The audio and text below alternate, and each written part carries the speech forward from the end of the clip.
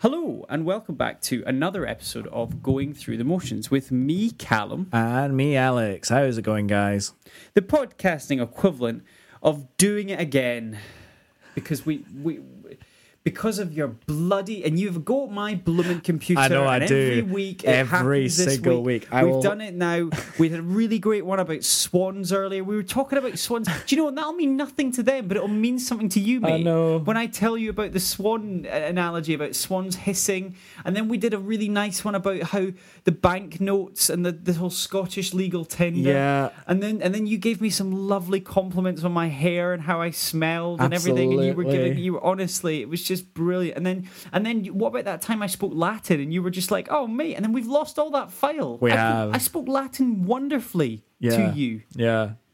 It's probably just as well. I've forgotten all of it. It's probably just as well though, because it was a satanic ritual, and I think that's against the ACAST terms and conditions. No, it's not. No, because ACAST have not put in their terms and conditions you cannot chant Sanctus Dominus and resurrect the spirit of Satan by slaying a goat.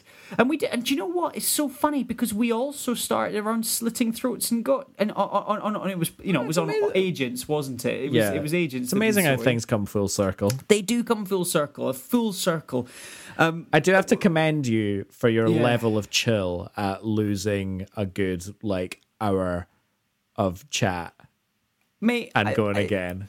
An hour of time with you is never wasted. No, so it's not because you're going on holiday tomorrow and you're not going to have a care in the world. It's almost like, so we're cramming stuff in. I am going on holiday, or I'm on holiday right now as you're listening, and we just when you're at that point, you're like, we just have to do it. We just have to go again, and we just have to do it. Yeah. No, I did, because we moved a lot. We both moved a lot of stuff around this week to make this happen. In order, because we recorded twice this week. Yeah, we've done it. We've done a lot for you. We love you. I think we just get it. It might be a slightly shorter episode this week because we are both going mad absolutely in trying to do this. But we're going to try and cover all the points we did before, because Alex made some cracking points, and I just made the same point continuously for the last recording. I know. Is it? Do you think there's a small underlying thing where we're both going? Do we? Are we glad this happened? Let's just do take two. Do we want to do that again? Two. Yeah, of course. Because of course we are not a repeating ourselves podcast, are we, Alex? Well, at least not that you're aware. I said, of course, we are not a repeating ourselves podcast, though, are we, Alex? No, we're not. I said, of course, we are not a repeating ourselves podcast, are we, Alex? No, we're not. I said, of course, we are not a repeating ourselves podcast, Alex. No, we're not. No, it's not. No, of course, we're not repeating ourselves podcast, Alex. Am I supposed to say something specific? I don't know. Just stop repeating. It's like a glitch in the Matrix here, isn't this? I don't know what's happening. I don't have a black cat at hand to kind of reset this. Oh my God. We are, of course, a music and movies podcast. And each week we will talk to you about some movies that just... Now, obviously, we've chatted about The Matrix now. We have. This is the second time through. And I've got a different opinion of it now, because you've managed to bring some really great, convincing parts around this movie. But I can't, for the life of me, not go back to the same point I was making previously. I think you should, because I think they're all valid points. They're interesting points. Yeah. And I've never heard anyone else utter them. So I think you should. I just think the movie's dated, man. I just think it's got such a look of the 20s. The 2000s. I just 90s. think the 90s, mate. Yeah, 1990. I just think that the style and the aesthetic, it's very, very dated for its time. And, to the point that I was saying earlier, I just think that other movies since The Matrix have done far better versions of The Matrix. Specifically things like, and some of the original concepts, like, don't get me wrong, the idea for this movie, the concept behind what it's set around, it's breathtaking. It's one of the most amazingly original stories ever created. But my goodness, it's like, it's the aesthetic, and it's quite cringy, and some of the music choice, and it's so sincere. Like it was developed for such a specific person. This movie, probably the Wachowskis. The Wisconsin, yeah. But even just things like the mini discs, and it just doesn't date really well, and it's clunky. But then there's some parts of this movie, like the telephone ringing, that Wake takes them out of the Matrix, or the black cat glitch sequence, are genius. Some of it is amazing, and some of it is just no, 100%. I mean, I go back to some of what you were saying about the cringy kind of aesthetic choices and the discs and things like that. And I see all of that as being, quintessentially of their time and, as you said, dated.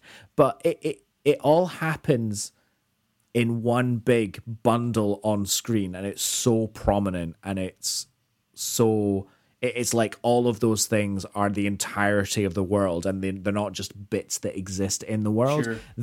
It sort of feeds that idea for me that it's not the real world, because I'm like, well, you couldn't possibly have all of these things and have this actually, be the world. And like, people don't live in that grimy apartments and with the dirt and the filth and then all the leather and chokers and all of chokers. Like the chokers, I love it. The spiky chokers and the people and the people slow dancing in cages and things like that, and you're and everyone's acting like this is normal, and you're like and it's like I know that scene exists in real life, like there's a culture of that. I'm aware of that. And I'm not. And you're there often, aren't you? You compete in that culture, don't you? What I was gonna say before you started making a joke about it is I'm not here to belittle that scene at all. I'm not here to. You're not kink shaming, criticize, and I'm sure you're not. I'm sure you're not either. But the point is, I'm so far removed from it that it's not my world. Whereas the Matrix, the world of the Matrix, very much sells that as the entirety of the world, and that for me really sells the world is a lie sort of narrative. So for me, that what you would say is dated actually sells the concept even more for me. I guess so.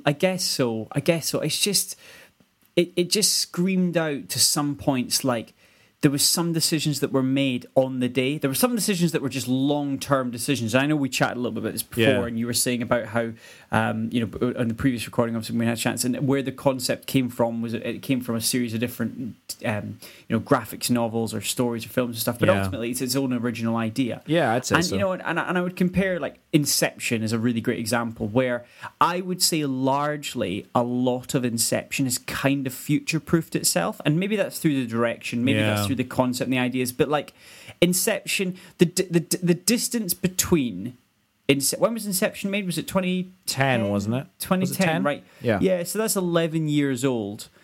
Are you telling me that if we watched The Matrix in 2010, so when Inception came out, it would have looked dated then? Whereas you can watch Inception now and it doesn't look dated? Okay. I don't think I've got a fully fledged response to that, because I still don't see The Matrix as being dated.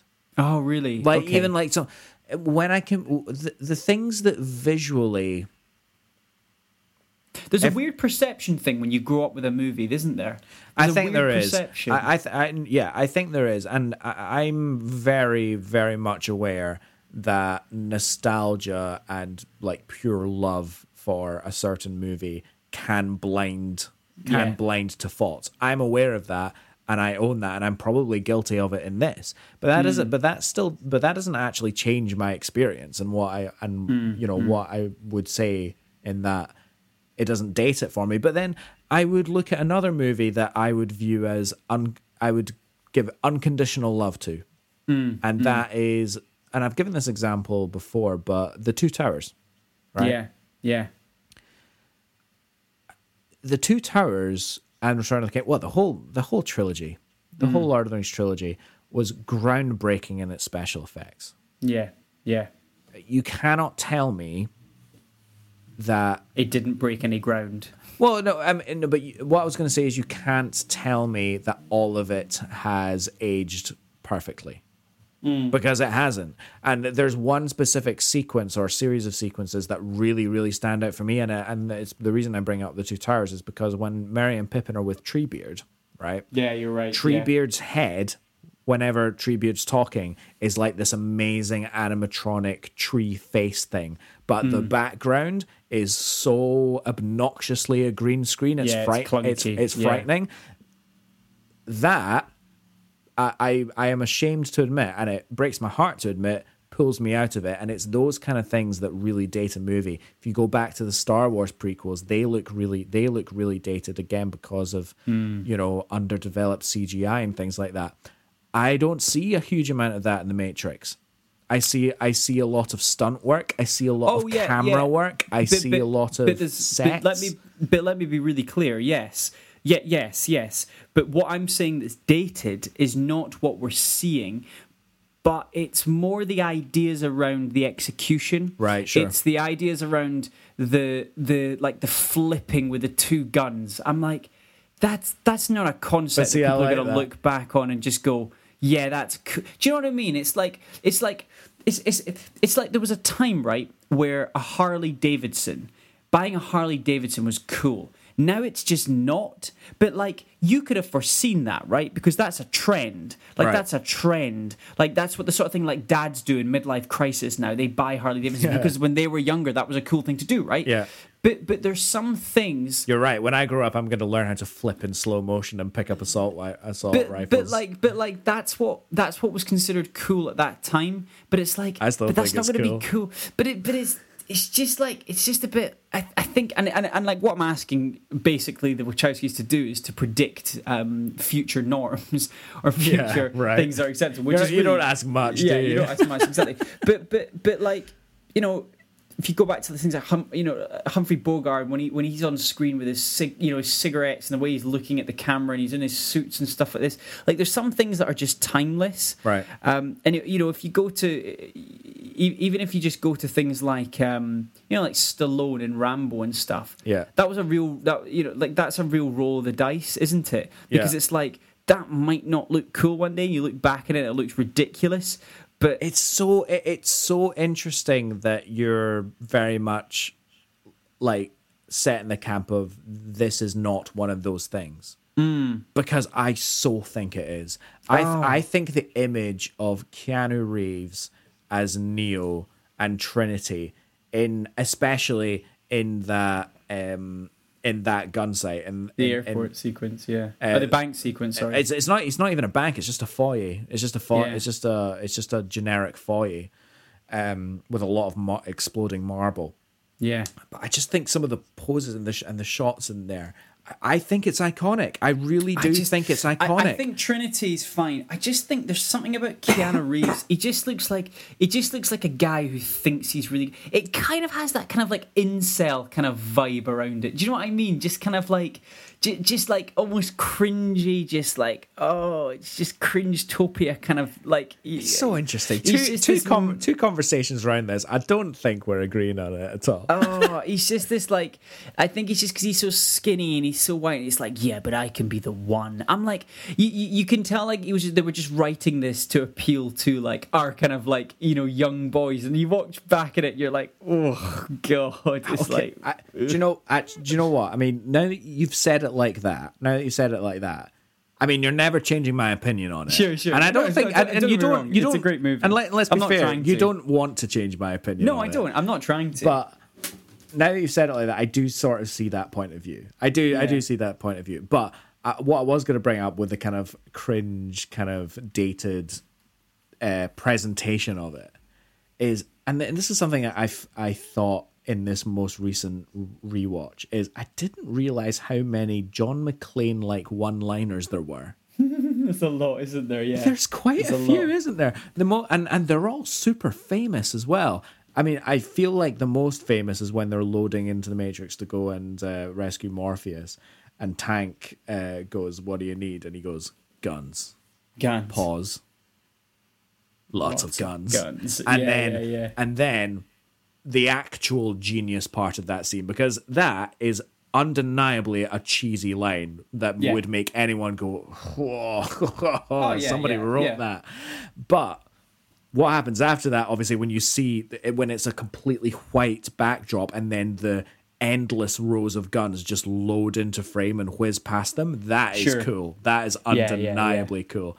And then obviously a little bit later when Trinity shoots an agent in the head, but not before she says, dodge this. Yeah, exactly. Do you want to talk about the agents? Because the agents are so cool. And Hugo Weaving is fantastic. Isn't he just? They are such an omnipotent presence throughout this movie. And I just love the idea that you can't kill them. Yeah. Like, I love them. It makes them really scary. But I guess, like, my criticism to them is that in some sequences, I wish they didn't say quite as much, because there's quite a lot of dialogue between them, and I think you create that and the way that they take over a host body, and they there's a bit of code and there's a bit of it looks like they're like I think that's so cool. I do think visually, there's such an original so visually, and even the sound, and like we chatted about the sound, there's some amazing sound design, like the sound of it, like the coding digitally sort of sound, the bit when the mirror goes down the throat, like that's it's unique to the Matrix. Like if you heard those sounds without any visual cue, you'd know it was the Matrix as well. Of course. Yeah,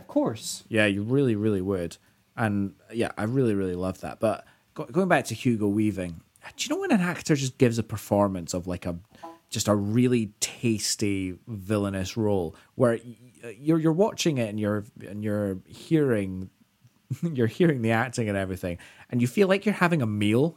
Like you're just salivating at every word that's coming. Coming out. Absolutely, 100%. Yeah, and he absolutely sells it. Apparently, he mimicked his voice. Or he didn't mimic his voice, but he chose to build the voice of his character, Agent Smith, on like an old 1950s kind of broadcaster, American broadcaster. That's like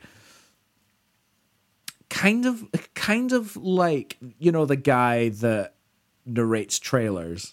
You know, the guy that narrated the trailers for In a World. Speed Tugman, you know, or Tug Speedman, not Speed Tugman. Tug Speedman is Speed Tugman after this, won't you? The man who made a difference 1, 2, 3, 4, 5, 6 times before is about to make a difference. Literally missed my joke, which is I bet you're away for a wee Speed Tugman after this. So. Oh, see what I did there? I liked that joke. That was good. Yeah. That was good. Thank you for telling it again. I'll say I'll always say the best ones twice. Speed Tugman. The best ones have always got to be go for the Speed Tugman. Oh yeah, but Hugo Weaving was just glorious in this one, especially when he's going on often these pseudo-philosophical kind of rants about the actual state of humanity, and that they're not mammals, but they're actually viruses, and they're the cure.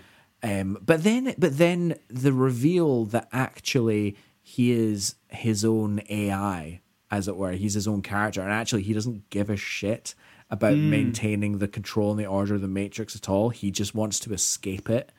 And be free and stuff, and that's such a tantalizing thing to have one singular AI just be a baddie. He's just a great villain, just a bloody great villain.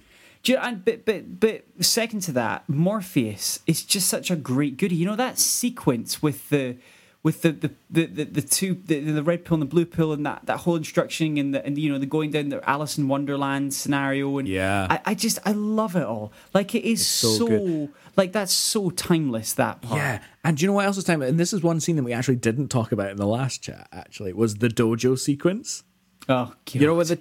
Oh wait, we're not a fan. I just think there's no reason Kung Fu needs to be in this movie. There's no real reason it needs to be in the movie other than it's cool. It serves no other purpose. Okay, I will agree with you. I will agree with you that the predominant reason for it being in the movie is it's fucking cool. Yeah. Of course, I will agree with that. However, I think if you choose to look at it in a few ways, I think it's actually really clever. Because there's this whole scene where, you know, Tank is loading up all these programs again with these big discs that you hate so much. Do you know what I mean? And these but really old computers. But sometimes it's quite cool. You know, like I think you're right. Like I know what you're going to say. Like, and it's they do the same thing with Trinity learns to fly the helicopter. They just load her. Yeah, in the fact that they can just put a training disc in. Yeah. And there's this bit. He's been going for 10 hours straight, and you can see his eyes flickering behind his lids. Just learning all, and martial arts is like a life mastery thing, and everybody knows this. So to see a character just get loaded in with that's like everyone's fantasy. Imagine if you could just suddenly press a button and you just know how to do something, and be the best in the world at something. No, I admit that is pretty cool. But the other thing about it. But the other really cool thing that I really liked about it was it gave a really physical, tangible question as to the nature of the Matrix, and it's perfectly encapsulated in one line by Morpheus after they've done the first part of their sparring, where he leans forward and he goes, "You think that's air you're breathing now?" Because he's sitting there panting. He's sitting there panting and sweating, right? And going, I know what panting is. You're too panting fast. And sweating. But that's what he sounds like. And then Morpheus just leans forward and he goes, "You think that's air you're breathing now?" Yeah. And then suddenly he goes, "Oh shit, I get it." And then you as the audience go, "Oh shit, I get it." And it's like the dialogue. It's like the Oracle dialogue, isn't it? Yeah. Oh, you know that. Another wonderful, wonderful character. Yeah. Well, do you want to go into that? I mean, like specifically the vase breaking sequence. What's the actual line again? Because it's just awesome. Yeah. She says, "Don't worry about the vase," and he goes, "What vase?" And then proceeds to knock over a vase, and she's like, "That vase," and he's like, "I'm so sorry." And she's like, "I told you not to worry about it." And she's like, "How did you know?" And she went, "Oh, well, what's really gonna fry your noodle later is, would you still have broken it if I hadn't said anything?" Which you're just like, oh Christ. Yeah. It really does. It doesn't. There's no answer to that question, is there? There really isn't an answer to that question. It really does. Yeah, and it is very clever. Like some of the concepts of this are so clever. Yeah, I mean, I've watched this movie. We covered it in the last one, but so many more times than you. Like, you've not really watched this movie that much. No, have not you? a huge amount. No, I don't really have a huge amount of knowledge on this one. I must admit. But I promise you, if you, I mean, you probably won't. But no matter how many times you watch this movie, you will not get all of it. And I absolutely love that. Imagine going back to a movie and constantly still asking yourself the questions and never coming up with the answers, but still wondering about it anyway. And just like Morpheus says, just feel like you're tumbling down the rabbit hole, and you never get out the other side. It's just constant. It's a concept that just keeps on giving for years and years and years. And I think it stands apart from all other science fiction because of that and the questions that it asks. Like for me, it does, definitely. And then I mean, the questions that it asks are amazing. But I mean, you know, we do the music. I didn't finish watching this and finish and go, am I in a simulation? But I imagine when it came out, audiences did. But hey, maybe that's just me watching this and knowing. And it is actually really funny because the scene that actually made me feel like I was in a simulation was when Mouse, the little horny pimp, the digital pimp, Jesus, the woman with the red dress, when he was going off on this thing about how it tastes, how the gruel that they're eating on the ship tastes like tasty wheat, and if you ever had tasty wheat, and it's like, well, how do you know if you never had tasted wheat? Because the only thing you've ever tasted are things that the program, that the Matrix has told you that what they taste like. So how do you know what that tastes like? And maybe they got it wrong because maybe it tasted like tuna fish or something, and they couldn't work out how chicken tasted like, so they made chicken taste like everything, which is why everybody says, what does it taste like? Oh, it tastes like chicken. Yeah. And then I was like, oh my God, everything tastes like chicken. I'm in the Matrix. Yeah, exactly. Yeah. Do you want to chat a little bit about the music? Because the music is amazing. And you know, specific sequences, I would obviously, there is some tracks in this. Two things that I do want to just circle on. So obviously, I mean, I'm a big fan of Rage Against the Machine. I love Wake Up at the end. It was great to hear at the end. It's a perfect one. It's a perfect choice as well.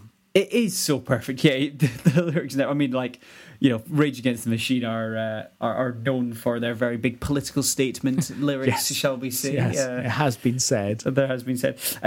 Two things I want to cover off. One of them, you know, it is the actual score itself. Yeah. And I would be really interested to like to go into it because it's 30 minutes, isn't it? Yeah, it's a 30-minute score. Yeah, there's it's quite short. Is it Don Davies?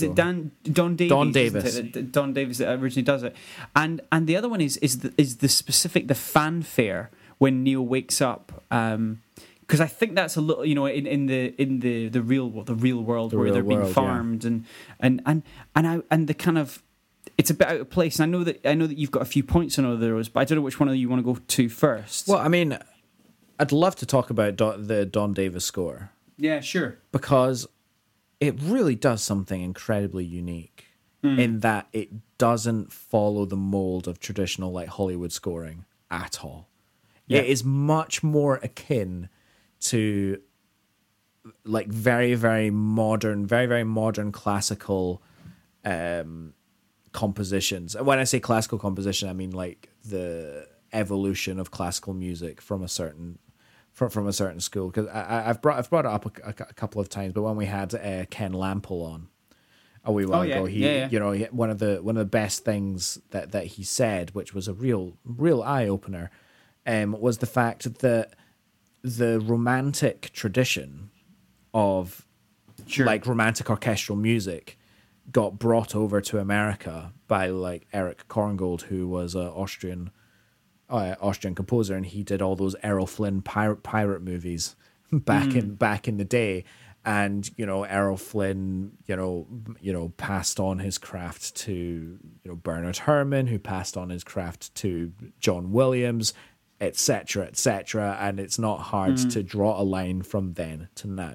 Sure. Now, what was happening in Europe, where, you know, classical music was progressing, was that they were breaking all the rules, and that they were doing much weirder stuff and coming up with new ways to use instruments and new ways to compose music, so that you actually don't have to get very far to find some music that sounds really weird and you can't believe it was written in like the late 1800s and things like that.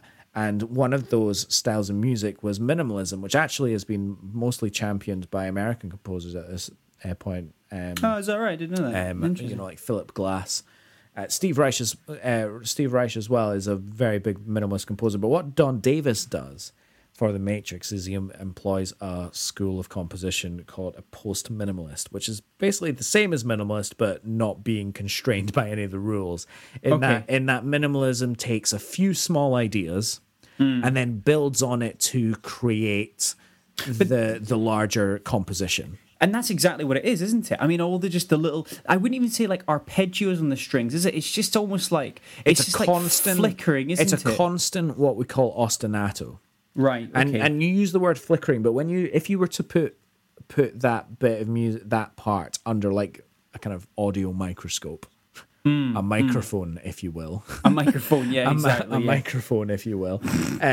You'd actually hear it was incredibly frantic and like really hyper energetic, but it's constantly moving. You can very much hear it in, you know, Main Title / Trinity Infinity and things like, well, Trinity, you know, the Hotel track. Ambush, and you know, all the bits that happen in the Matrix. And basically what this constant string ostinato is basically representing is the endless stream of code that's building up the Matrix.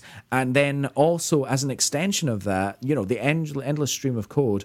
And if you think about the woman in the red dress sequence, right? Yeah.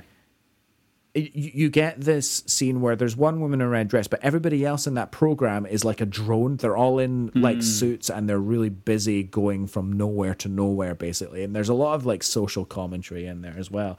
It's actually very interesting, that scene, because everyone in that scene is a twin. Oh, really? Everybody the actors. Everybody in that scene is a twin. They basically hired a shit ton of twins and then copied and pasted them, right? loads of places, but they didn't put them all together, so it was really obvious, and it basically just gives you the illusion that everybody looks the same, because actually there are a couple of faces that literally are the same.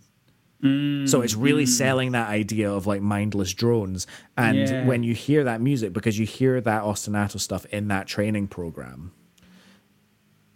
it translates the idea of the endless run of code to an endless stream of mindless drones, which is really interesting. Actually, it's really very interesting. The other big thing to talk from a big macro point of view in the score is the harmonies of it. Yes, of the score, because it is not functional in the slightest. And when I say functional, I mean major and minor chord sequences and things like that, you know, and big romantic melodies, of which there are a couple of little moments. So like Neo and Trinity's love theme, for example, which gets heavily used in the future movies, but is only really hinted at in this movie. It doesn't really happen that much. And then a couple of other heroic moments that get a big fanfare. But for the rest of the score, and what I find much more interesting, is it's actually built on the idea of polytonality. Okay. Polytonality basically being the idea of you playing in one key, but also another key, and also maybe another key at the same time. So like maybe 2 or 3 keys at the same time. And you just have to imagine what kind of chaos that kind of world depicts, because the ear never settles. You don't know what you're listening to, and it's what I find genius about it is it's relentless and it's constantly moving, but it never goes anywhere. Interesting. It really never goes anywhere. It's just it's almost like the music has existed forever, and it's never going to stop until somebody stops it, which is exactly what happens in the movie. But you wouldn't be. But like, here's the thing: the concepts this movie is trying to portray, you couldn't do without music. Do you know what I mean? Yeah, no, you kind of need the music to add the gravitas to the situation of what you're trying to comprehend here, and it's done so effectively. It really is. There's so much thought has gone into this to be like, how can we create this unparalleled sense of loss and longing, and yet the relentless crushing of any sort of like resistance or anything. Do you know what I mean? Like it's kind of it just disseminates any hope that could be and causes confusion, and it just increases that level of uncertainty and uncomfortableness. Like nothing about this movie's comfortable. No, everything is just fucking weird and jaggy and horrible. It's such an like an unsanitary style universe, and it's just it's crazy. And the music does such a great job to really like emphasize that 100%, and it actually makes the kind of more melodic, romantic or heroic moments that much better. Like when Neo is self-realized in as the one, which that's probably the only massive criticism that I really do have, is this is like, really, your name is Neo and you're still wondering if you're the one or not. Like, it's I don't know. Three-letter anagram, was that subtlety? I don't know. Was that? I really don't know. But yeah, that's a very small gripe. Like, you know, you can look past that. No, but it's just you know my thoughts. Like, it's just very much stuck in its time, this movie, and you know it's a good watch. I wouldn't rush to watch this again. I know you've watched this hundreds of times. Oh, and I will again, and I'll love it, and I'll love it again. Just all the time. All the time, forever and a day. There's a couple of other really interesting musical moments. I'm just going to focus on one in particular, and that's when he wakes up in the real world, in the pod. You know, that absolutely horrific imagery. That's what I'm saying. There's like a fanfare almost. I'm actually talking about before the fanfare. Actually, when he wakes up and he looks around him and he sees all the other humans in the pod. Yeah, and he's got the plug in the back of his head. He's taken out that horrific breathing tube that just seems to go on endlessly down his throat, and you just bulk to when he takes it out himself. And he's got all the slime around him, and he's completely like naked. It looks like a ghost. Yeah, and there's this really eerie kind of choral music going on in the background, and I believe it's a homage to a particular scene in 2001: A Space Odyssey when the chimps sort of have their Brave New World sort of moment when they realize that nothing is as it seems type thing, when they basically have their realization moment. And that was a piece written by Polish composer Lutosławski. Okay. And so there's very much, and I like the fact that kind of like high science fiction sort of reference is in there, because I do believe it's a 2001 reference as opposed to just a Lutosławski thing, that they're unrelated. I do kind of see the parallels between the two movies, so I kind of have to think that it's a movie thing and not just a music thing.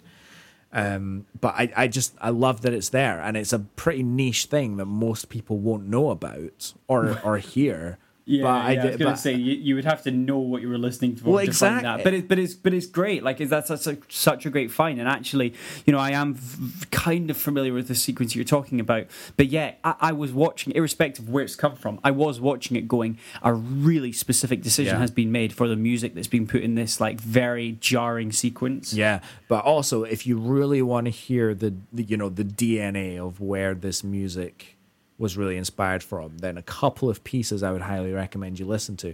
And both you, Callum, and the listeners, actually, if they're interested, two John Adams pieces, his most famous one being A Short Ride in a Fast Machine, which I still think is a great title for a piece of classical music. It's really good. Yeah. I have actually played it, and it's enormously fun and enormously difficult to play. But the other one is a Harmonie Elre, which is I've definitely butchered that. I think it's a German word, but you can definitely hear that polytonality, like brass chords, and just really relentless ostinatos going da da da da da da da da da da in no particular harmony. That very much is the kind of DNA of the Matrix music. I just loved it, and it's weird because I think this was probably the first time that I've watched The Matrix while really honing in on the music, actually. Yeah. Even though I've watched it hundreds of times and I am a musician, so it feels weird kind of saying that, but I really don't think I have before this, and I'm really glad that I did. Yeah, well, we could go down a rabbit hole quite literally of talking about the movie and our thoughts and stuff. But I'm really happy that we've managed to really chat into the music of this, because it is an amazing the score and the effects, and like this is one of these movies that this is one of the movies you have to see before you die. Like, oh God, no doubt. Do you know what I mean? It's just, and the concept of it's amazing. I mean, I'm not a huge fan of The Matrix. I will not be.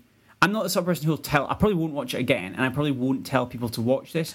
But wait, never watch it again? Probably not. Nah, lies. Nah, maybe not. But because you know what we have to do though. But I mean, this isn't watching The Matrix again. But we have to watch 2 and 3 before we go and see 4, right? Oh God, but I will do it, of course. Yeah, of course you'll do it. Yeah, you're glutton for punishment. But this definitely has 2 thumbs up written all over it for me. It's a fantastic one. I'm so happy that we took it to the show, mate. I'm so happy. Yeah, me too.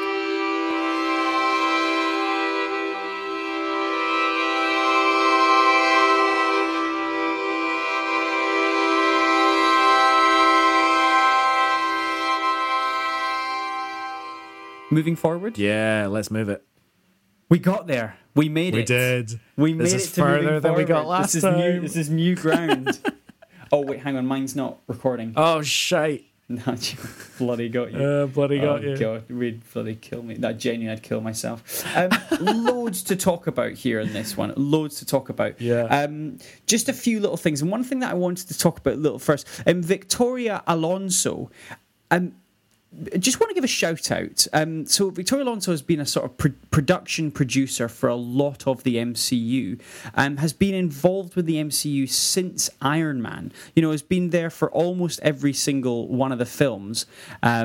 So basically, a large part of her role in the previous films was almost around like production, post-production, VHS and animation, but she's now been put to the new title of President of Visual Effects and Animated Production for Marvel Studios, which is so interesting. Like when we always think about things like Kevin Feige and all these people who are at the heart of all this stuff, but you forget that there's these people who have been there just as long, who are informing a lot of these decisions. Really, really interesting. And the two of them, Kevin Feige, basically said Victoria's been an incredible partner of our team since the very first Iron Man.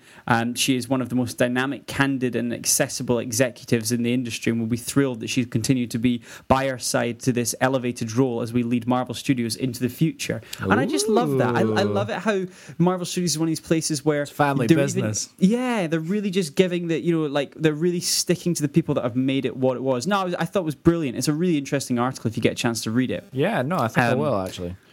And speaking of awards and awardings, very quickly, I think one of our good friend Brett Goldstein just won an award, didn't he? Yeah, our good friend Brett Goldstein that we know really well. That we know really well and totally didn't just, bump into him and after the cinema. But, he definitely wanted to talk to us, Yeah, that's fine. Yeah. But he won... you go for it, you know the story, do you? Yeah, he won an award. What did he win, though? An Emmy, wasn't it? Yeah, for... it's turned into a quiz now, this did. Best Supporting Actor? Best Supporting Actor for Ted Lasso. There we go, yeah. Yes. And are you up to date with Ted Lasso? Well, we're recording this on a Friday night and they drop episodes on a Friday. So, no. No, not quite. Did you watch the most recent? Have you watched the second most recent one? Yes. What do you think? It was a bit of an odd one, wasn't it? Bit of a break from tradition. Oh, yes. No, it was the Coach Beard one. Yeah. Oh, I loved it. Did you? I really did. We hated it, the two of us. Oh, it's too contrived, that film. It's a bit too... It's basically what an American thinks the UK is like. That's what that whole series just... at times, I'm just like, ugh.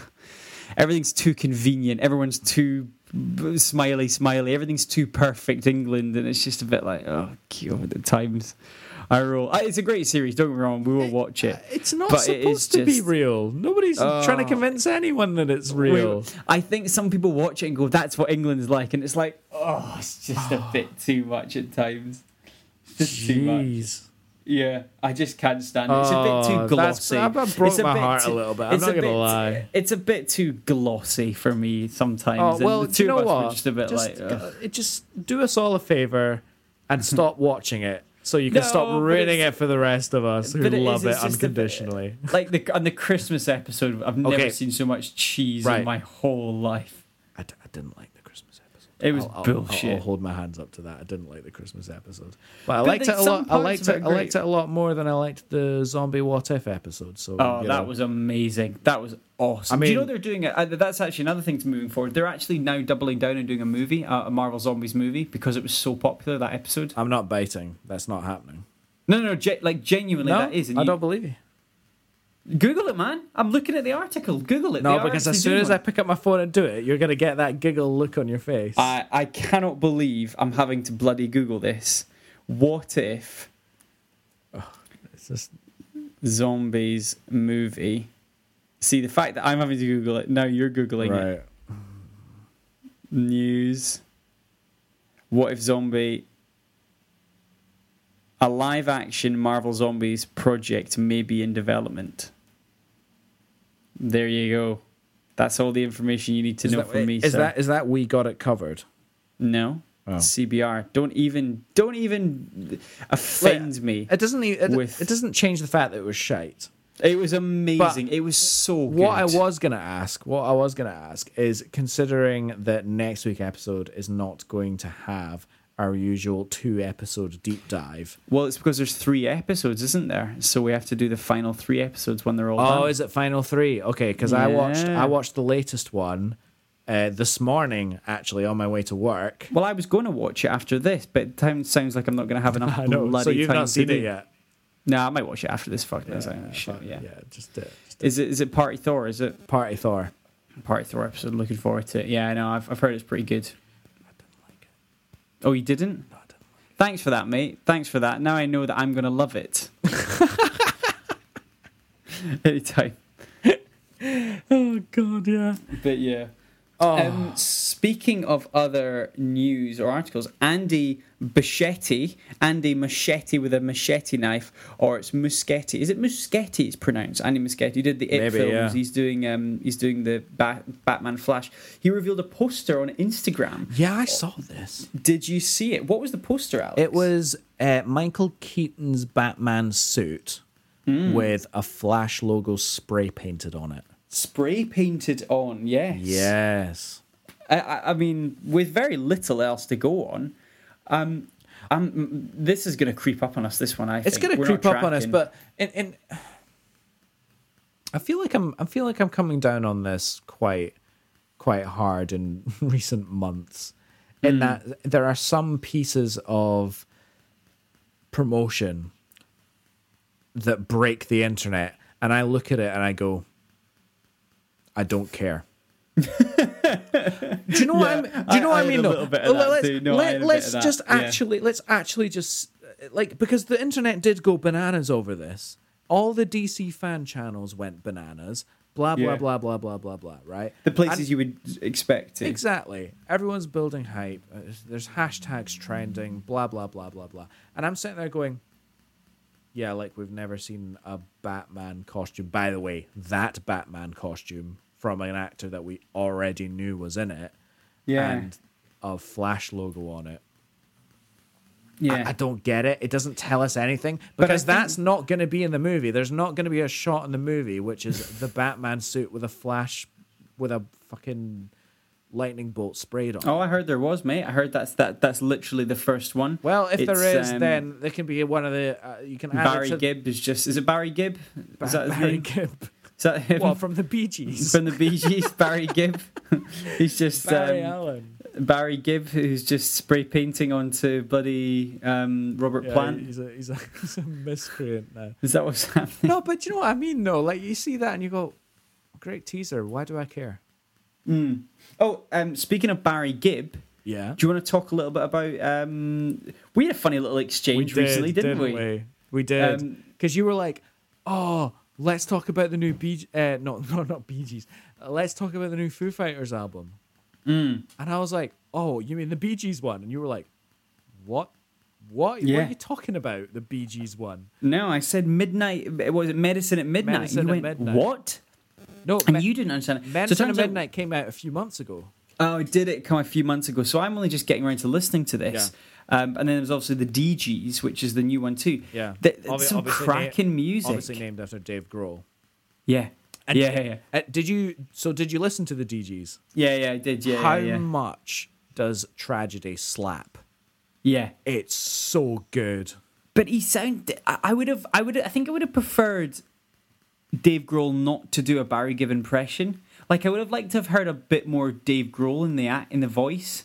Do you know when I was like, DGs, we're going to get like the Foo Fighters interpretations of the DGs or the Bee Gees. Yeah, they're very similar, actually. Do you know, like, I think the first couple, like More Than a Woman and stuff, or You Should Be Dancing, like those two, I was like, this is very similar. It is very similar wrong. to it. You're not wrong. I think, like, that's what I like. I like when bands do cover of, but I like when they put their own little touch on a covers. Like we've had some really great ones.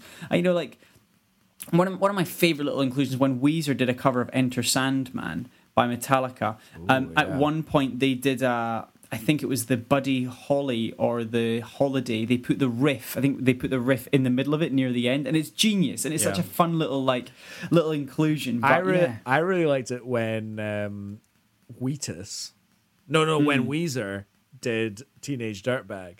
Yeah, yeah, because yeah. everybody got Weezer and Wheatus Wheatus. confused, just like I just did. And then Yes. they always made a joke when they played that live, when they were like, "Yeah, we wrote this." Yeah, exactly. And Yeah, because everyone keeps saying that we wrote it. But I do distinctly remember, because I did actually see a live performance of that. That was at Tea in the Park, if you remember. Of who? Weezer. Oh, you saw Weezer at Tea in the Park? Yeah.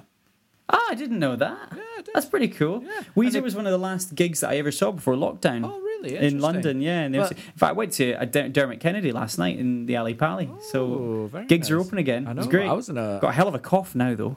You were always screaming, were you? No, just a lot of coronavirus. Oh, right. I see you very... Oh, yeah, that thing. Oh, God. I thought you were just having a great time and you lost your voice. No, it was good. No, it was good. That's me it was told. good. Can I bring a little piece of moving forward to you? Yes, of course you can. I heard a really interesting theory about James Bond. What is your interesting theory about James Bond? Is it that and this is going to be Saffron is Dr. No? No, this is no. It's not. It's not that. It's Dr. No, not that. And this is going to be really telling about what order we recorded these two episodes in, considering in next week. Well, the end of the next one. At the end of the next one, moving forward is me literally asking you what predictions you have, and you have no predictions. I have no predictions. This isn't my prediction. This is a prediction I heard on another podcast, which was basically a look at how what the current movie trends were. Yeah. And things like that. And the fact that we went through a time where everything was a sequel or a remake, right? But then one of the most recent tropes is the bringing back nostalgic kind of iconography and stuff like that. And, you know, and the idea of... Like Dr. No. Yes, and multiversal stuff. Yes. Right? Where everything that has existed before does exist, even though...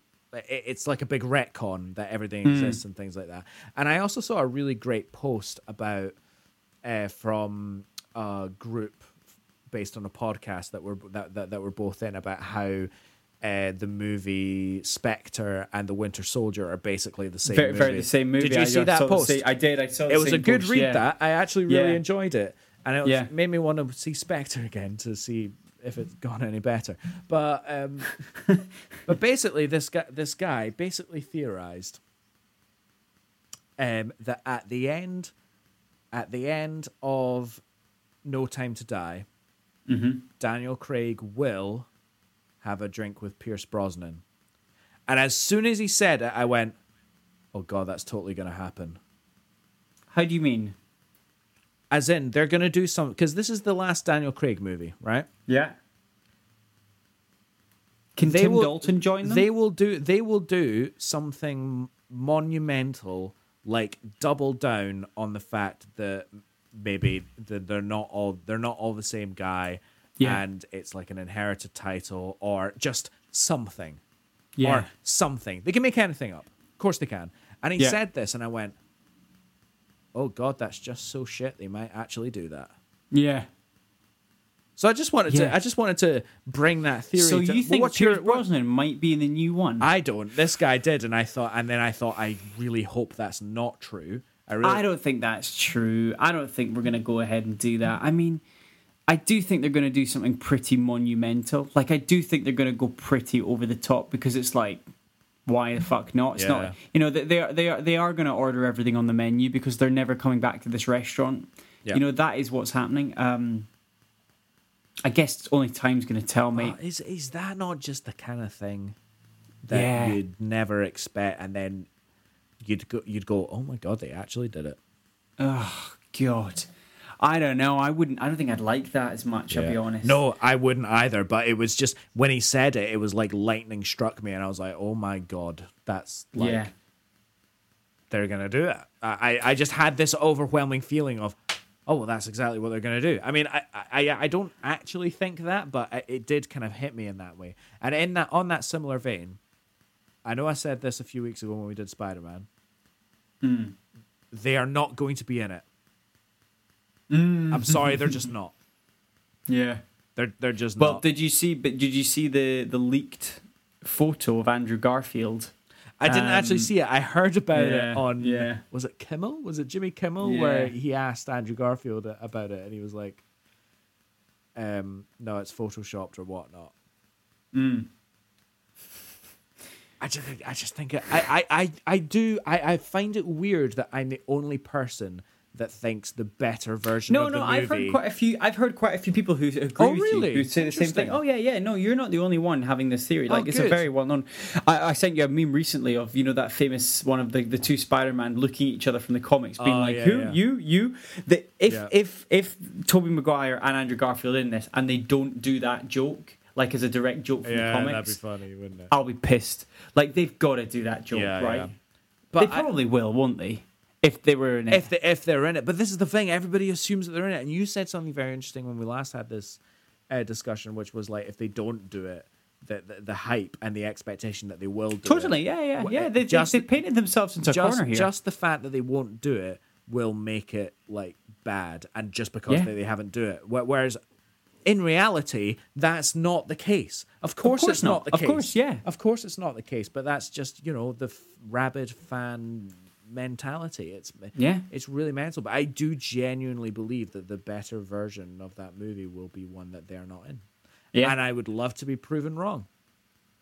Well, but there we go. The better version of a movie where someone may or may not be in, and that person is Johnny Depp, because he may or may not be returning to the next Fantastic Beasts film that has had its title. Well, we don't know, but it's just. Well, I think that was the rumor that he wasn't going to be in it anymore. And he stepped down because the title of the next Fantastic Beasts film is Fantastic Beasts: The Secrets of Dumbledore.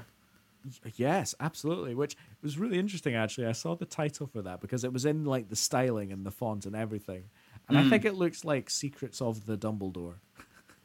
I thought that too. Yeah. Did you think that as well? Yeah.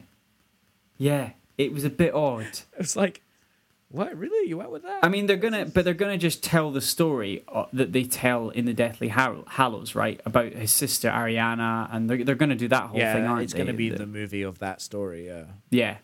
Except that it won't be, because we found out in the last movie that Ezra Miller is his long lost brother or something. I can't remember it. Can you it's so bad, isn't it? The whole thing is just terrible writing. And every time they release a new one. Who made that? I don't know. No, what studio did Warner Brothers. Oh, was it? Oh yeah. Okay, cool. Yeah. Warner Brothers fucking sucks. They just don't get it, man. They just don't. Look, well, when more stuff comes out, we'll talk about it. But at the moment, all we've got is a title. Yeah, but we know it's going to be The Secrets of Ariana. I mean, do you know what though? We're still going to see it though, right? Oh, of course, fucking right. Of course, we're going to see it. Like, they've already got our money. We're still going to take our money, Warner Brothers. Do you know what I was thinking this the other day? You to the ends of the earth, but we'll still give you our money. There's literally thousands of pounds worth of my own money that's already been dedicated to movies that I feel obligated to watch. Yeah, you're not wrong. Do you know what I mean? Like, it's weird when you think about it in that way. The Marvel's Guardians of the Galaxy game is on hold at the moment, Alex. I know that there were some screen tests that were released and some in-game footage, and it looked really good. I think everyone's talking about Peter Quill's special activity or special ability, not activities. I do not want to talk about his special activities. No, I don't think you do. No, exactly. Some more Speed Tugmans. But it's a game that I was... Yeah, I mean, look, I would have definitely got it. It looked very much like the game that we were all burnt with before, the Marvel's Avengers game. Hence why you're going to buy it again? My God, yeah. There's nothing much more to say. I don't know how much longer it's going to be on hold for. I think they're holding development. I think they're doing beta testing for a large part of this. I think it was supposed to be released middle of next year, but it looked quite advanced from some of the screen tests and stuff that we got. So I'm not really sure what they're looking to do. I wonder if they're building in the option to play as multiple characters, because if you remember, they're only given the option just to play as Peter Quill in this game. Really? So it's a Guardians of the Galaxy game where you only play as one of the Guardians, which doesn't feel right, does it? Yeah, no, that's weird. Yeah. Right? No. But maybe that's us. That's a big hatchet job. That. But that's what they're. Oh, yeah. That's like making a Fantastic Four game and only playing as the Human Torch. Or any of the other ones, and it's just them. Well, if you had to play as one, Human Torch is the one you'd want. Oh yeah, definitely. Maybe the Flame thing. on. Yeah, flame on. Flame on.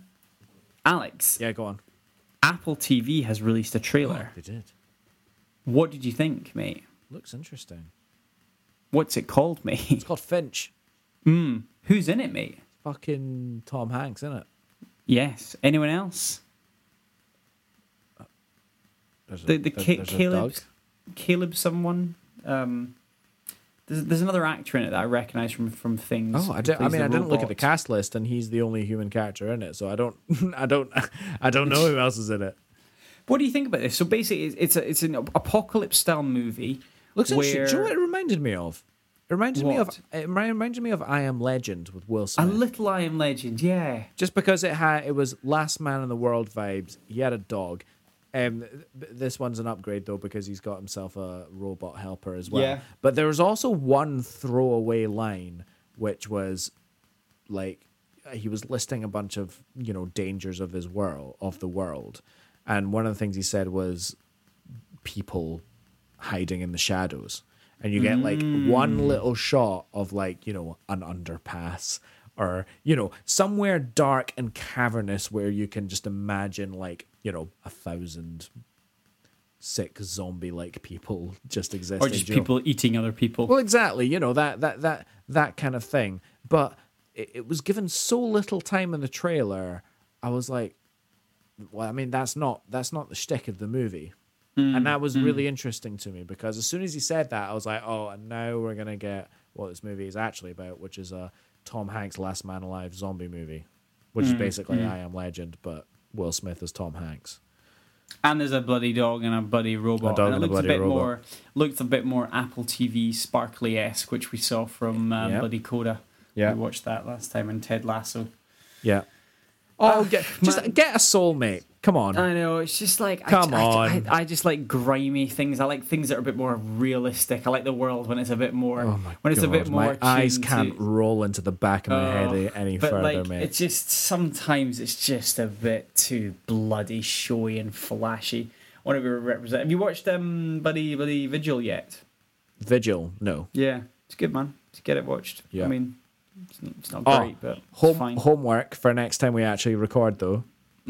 Got to watch a bit of Star Wars Visions because I've watched the first one and it is intriguing. Oh, cool! I'm not going to get a chance to watch it for next week. But Do you know they're only 15 minutes long? Each one is only 15 minutes long. Yeah, I don't have the Disney app on my phone, right. So I need to get. I'm going away on holiday. I'm going to have to watch everything from there. So I'm going to have to try and download that. Yeah.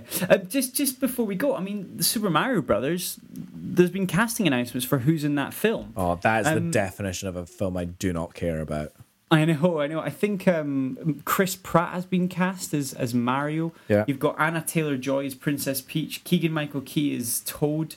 Seth Rogen as Bowser, and Charlie Day as Luigi, which I always really like the Charlie Day one because everyone always thinks that I'm quite like Charlie Day or look like him. Yeah, you're the only person I've ever heard say that. Oh, I get told a lot that I'm like him from It's Always Sunny in Philadelphia. This very much sounds like a giving yourself a nickname and hoping it sticks kind of situation. Oh, I would beg to differ. If you've seen It's Always Sunny in Philadelphia and you've seen Charlie in It's Always Sunny in Philadelphia, there is nothing that you would want to be about that. And I hate it. Have you never thought this? What, that you're Charlie? Literally every time I've gone on some sort of rant or rave, I whine and I moan, and they're like, all right, Charlie. Like, I've literally had that so many times. You know the bit where he thinks everything's all interconnected? Gun to my head, choose a character from Always Sunny, and it's Callum. Yeah, it's Charlie. It has to be Charlie. It does have to be Charlie. I want it to be Mac, but it's not. It's Charlie. You're Mac. You're Mac. I'm Mac. For sure. Why? Well, if you have to be one of them. Nah, maybe you're Sweet D. You're a Sweet D. I'm Sweet D.